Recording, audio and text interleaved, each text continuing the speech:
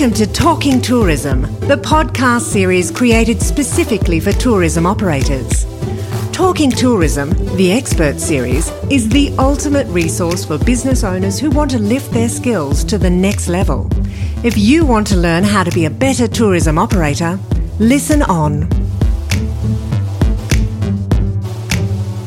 Well, hello and welcome to Talking Tourism, the podcast series especially for tourism operators and industry professionals.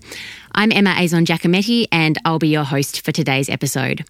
Talking Tourism is an initiative of Tourism Industry Council Tasmania. TICT is the peak industry body for the tourism industry in the beautiful state of Tassie. If you're a regular listener to Talking Tourism, welcome back. And if you're a first-time listener and you do enjoy today's episode, remember there are now over 80 Talking Tourism conversations available from wherever you access your podcasts, or you can simply stream them from the TICT website, which is www.tict.com.au. Now, I'm really excited to get stuck into today's conversation with Robbie Gilligan, the owner of Derwent Distillery. Welcome, Robbie. Hi, Emma. How are you doing? I'm so good. It's so good to chat with you. And I want to check, first of all, if I've actually got your title right. I've just introduced you as the owner of Derwent Distillery, but from what I can work out, you wear probably more than just that one hat. Is that right? Yes, yeah, that's right. So I'm the owner, founder, brand ambassador, and distiller as well. Yeah, you've got a bit going on. Tell us about Derwent Distillery. Who are you? What's the brand all about? So we're a family business. So it's myself and my wife Emma. We started it in 2016. So we've both been involved in the whisky industry for a number of years before that. We were managing a distillery in Plenty and in Kempton. And before that, I was also working in Lark and Overeem. So always had that passion there. I've been involved since I first moved to Tassie. And I was lucky enough to get involved with Bill Lark when he still owned Lark. Mm-hmm. So I learned from the best, really. And that passion was always there. And applying my experience and my own knowledge and learning from Bill and all those people who were around us at the time, it just, really motivated me to start up my own distillery. And fortunately, my wife shared that same passion. So, we're now living the dream and making my own whiskies and gins and other products. And what we've done is we've bought ourselves a property in Dromedary on the riverfront. We named our distillery after the second ever distillery in Australia. It was called Derwent Distillery. It was set up in 1823 and it was in Hobart. And the actual original building is still there, just in Gore Street. So yeah, just resurrecting a historical distillery that was forced to shut down in 1838 along with all the other ones. And sure, it's great. It's great that we're doing it on our own now. Yeah, fantastic. And you better tell us about that brilliant accent. And has that had any influence on the industry that you've gotten into? Do you know what, right? I think that's what got me the job with Bill in the first place. Right? It's like, oh, here's this guy. He sounds like he knows what he's talking about. Fantastic. I don't need to teach him much, But in actual fact, he did. So, because I didn't have any knowledge of how to make whiskey before I came to Tassie. I drank a lot of it. I love sharing the experiences with whiskey with other people. And fortunately, my very first experience of tasting Tassie whiskey was actually at Bill's distillery.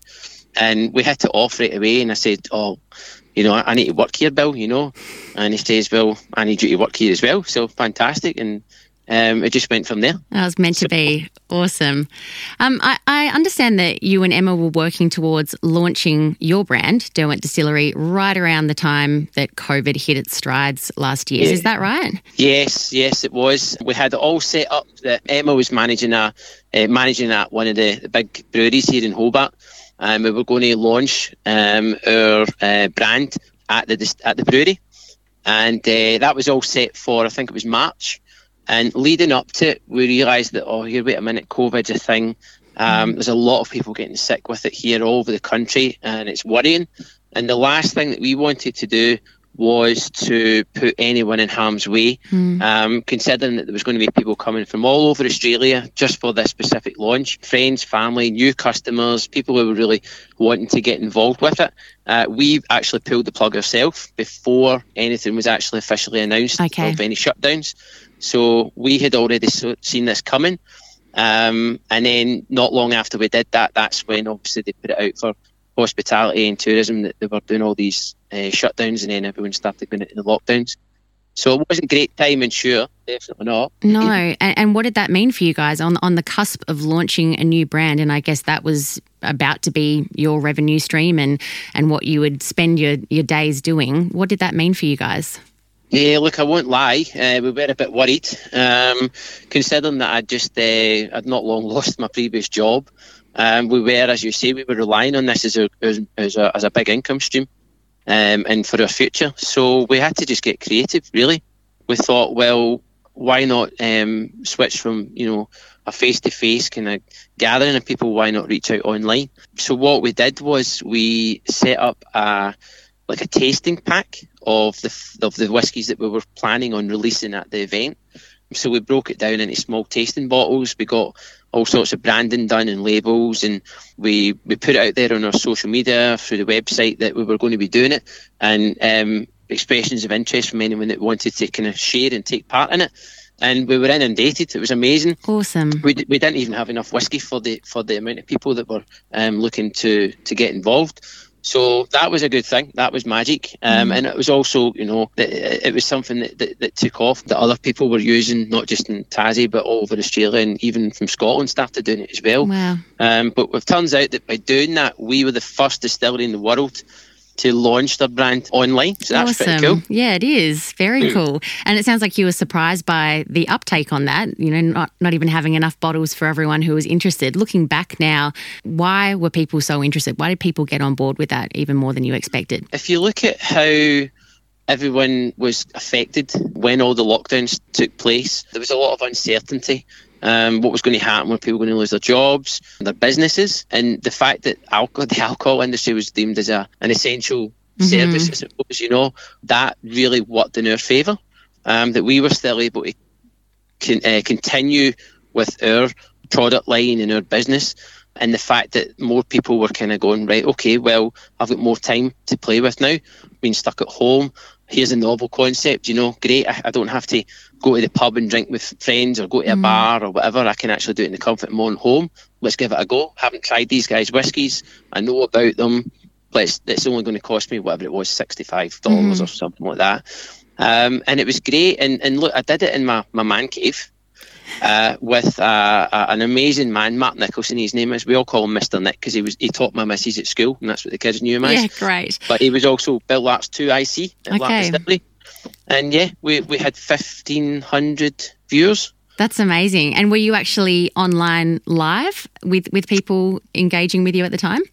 Yes, and that's quite funny because Mr. Nick is the least technological advanced person in the world. I'd never done it before, and Emma, we were relying on Emma to kind of steer us in the right direction. And it turned out that I'd done all my, I checked it out online. How do I set up a Google? I Googled it to see how do I do a Zoom meeting. Did all that, and then we were broadcasting live for about 4 minutes before we realised that we weren't actually broadcasting live. We were just showing it to ourselves. So there was a 5-minute delay, and then we managed to figure it out. And then by that point, there was already a lot of people signed in. And when we checked the statistics at the end of the call, we saw 1,500 people tuned in for it. So it was just phenomenal. Amazing, very cool. So have you managed to have a physical launch of the brand since things have returned to a semi-normal? Not really. We are in the process of building our new distillery. So we will have something planned for that. It's taken a while. Obviously, you've got the planning stage has taken a number of years, the actual build itself, but we want to make sure that it's fully compliant, that it's going to be safe, so that when we open our doors to the public, it's going to be compliant in every single way. So we're undertaking a risk assessment of the building just now, just to make sure that we're crossing the T's and dotting the I's and getting everything right and put in place. And then what we're going to do is we're going to focus on a nice big launch then, so we can invite locals alike and then people from the mainland once it's safe to obviously get great. people here. Yeah, so on that note, how dependent do you think brand and viability of a project like that is to the tourism industry being back on its feet and you being able to actually welcome an interstate market into the business? Oh, look, it's vitally important. We've suffered, we've been hit hard and suffered a lot since these restrictions have been put in place. But I think what I noticed, especially in Tasmania, the timing of it was very uncertain times, but the way that everyone banded together in Tasmania. So, customers didn't want to see their favourite place shut down or business going out of business. So there was a huge rallying of support locally from people. So there's a huge local support. Even at Farmgate Market, as an example, I've got a stall there. And all those businesses who rely on those stalls, the amount of Tasmanians that flocked to the market made sure that they were only buying local produce, and it really saved them all. That was a huge thing for all of us. The borders opening up, yes, absolutely vitally important, but I think safety for me is a big thing. So it will happen when it happens, and but we're fortunate that there has been such a lot of local support there. Yeah, and I think you make a great point about that. And I don't know if it's unique to Tasmania. It's certainly something that I think we're very proud as Tasmanians of is the way that as a community we have banded together and supported our local industry. Do you think it's something that will be sustained outside of borders closed and knowing that there are businesses really doing it tough? Is this a new habit that we might see continued on through the Tasmanian market? I hope so. One thing that I was thinking about just there was the SCAL group, yes, which is like an international community of hospitality and tourism. Being a member of that and but before COVID, meeting up and sharing each other's stories and drumming up business between each other. I think something like that is really important, that we continue to have those networks set up, because working together, I think it's now more than ever, it's really, really important that we all band together, not just customers or consumers banding together to support their favourite businesses, but within the tourism and hospitality industries. We all need to be working together to support each other, because we're only going to benefit each other by doing that. So collaborations, and if one business can supply another, then we should be working towards having that kind of infrastructure put in place and set up for. Because that's what's going to help us out, definitely. Yeah, totally agree. Have you guys done any of those sorts of partnerships or collaborations with other parts of the industry? Yeah, look, we have. When I was at my last distillery, I was managing a distillery in Kempton. I'd aimed to get every month to the SCAL groups. Yeah, look, there was lots of opportunities for us to work with a lot of people there. And it worked really well, in terms of working together at events and showcasing products and a stall, that kind of thing. There's a whole lot of things that we were able to do. Yeah, look, I mean, I'd recommend to people that if you're not a member of the SCAL group, to do so, and realise that, you're not the only one that's doing it tough. We're all going through that, but, we're all here in it together, and we all need to help each other. So it's a great network to be a part of, and it's hopefully it gives you the motivation that you need and the help that you need to push on until things do ease up a bit and we find ourselves in more fortunate circumstances. Yeah, awesome. Thank you. I think that's a great piece of advice. And for anyone who's listening, SCAL is SKAL, a really great organisation that can check out on the web or otherwise. And Robbie, we might leave the hard stuff and jump into the big 7 that I've given you some pre-warning about. The big 7 questions that we finish every one of our Talking Tourism podcasts with. There will be a few here that I'm expecting a little bit of bias from you, but we'll start from the top. Start with question number 1. What's your favourite spot in Tasmania and why? That's a good one, and there are quite a lot of them, but if I had to pick one specifically, I reckon it would probably be the Central Highlands, because it's where myself and Bill Lark go fly fishing together. And we camp up there as well. It's bloody Baltic, but it's beautiful, stunning. And the fly fishing up there is just world class.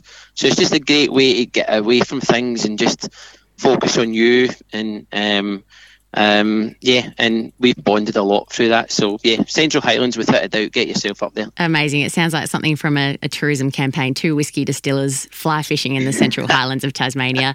What's your favourite travel destination anywhere in the world? Anywhere in the world. Look, I've always had a thing for Italy. Mm-hmm. I've been there a couple of times now. My wife's family background's Italian as well, but I reckon probably the Amalfi Coast. Nice. We had our honeymoon there 4 years ago, and the atmosphere was just fantastic. It was amazing. The food was phenomenal. Just loved to immerse myself in it, and it's so picturesque. So yeah, probably the Amalfi Coast, I would say. Great. All right, back to Tassie. What if someone's coming to Tasmania for the very first time in their lives and they ask you what's the one thing they absolutely must experience while they're here? Well, that's a good one. Look, when I've had people visiting me, I've always recommended they go to Bonnarong Wildlife Sanctuary. I think the work that they do is fantastic. It's phenomenal, actually. It's amazing. Derwent Distillery, just recently, we became one of the founding members of the Friends of Bonnarong. It's an organisation that focuses on fundraising for the 3 key areas of that of what they do.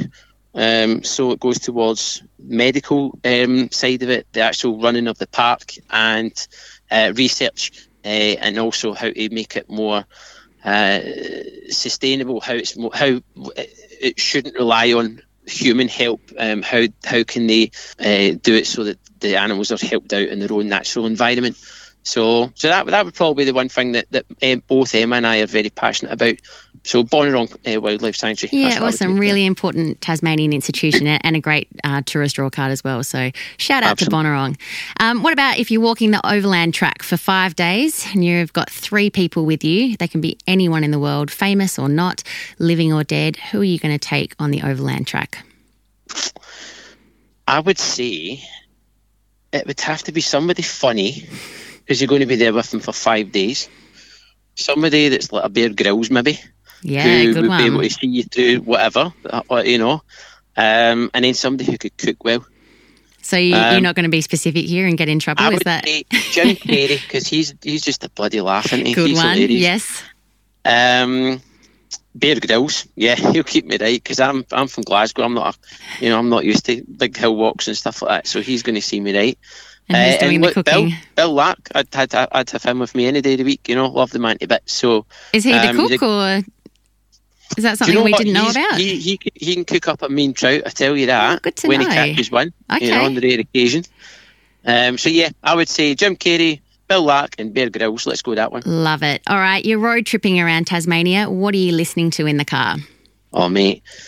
All right, do you know what? I would say I would put in Proclaimers 500 Miles. Wow. As a starting point, right? Controversial. Because, let's be honest, who doesn't like that, right? A lot of people, I'm pretty sure, but that's all right.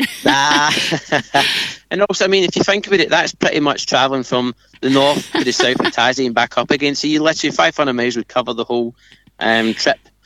And then just see what Spotify comes up with after that. Cool. Other songs like this, equally as obnoxious, I imagine. And what do you drink when you arrive at your destination? Oh, that's easy, mate. Derwent Distillery. It would have been very weird if you hadn't said so. Good to know. Which one specifically? Look, I've had some belters. I'm just about to release a stout cask, which is amazing. But I've done this, it's a botrytis cask one, which is fantastic. It's got a mix of everything spicy, fruity, sweetness and smoothness. So yeah, that would be my choice. Beautiful. Sounds good. And a nice little plug for Derwent Distillery there. And the last big one, the big debate. I'm not sure if it's a big debate, to be honest. I think it's pretty simple. But curry Tasmanian scallops, are they a culinary delight or a culinary crime? That is a taste sensation. Oh dear, all right. Okay, well, eating that is Emma. I have to disagree. I think we need to go back and do a tally and see how this debate's going. But thank you for your input. And thanks so much for your time today, Robbie. Really, really appreciate it. To our listeners, thanks so much for listening to today's episode of Talking Tourism. Please remember to subscribe so you can hear more episodes. We're looking to release them every 2 weeks or so.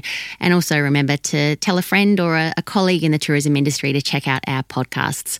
Talking Tourism is an initiative of Tourism Industry Council Tasmania with thanks to Mac 40 Media. I'm your host, Emma Azon-Giacometti, and we'll catch up next time. You've been listening to Talking Tourism, brought to you by Tourism Industry Council Tasmania. For show notes, other materials and episodes, head to tict.com.au. Be sure to come back every fortnight for a new instalment of Talking Tourism.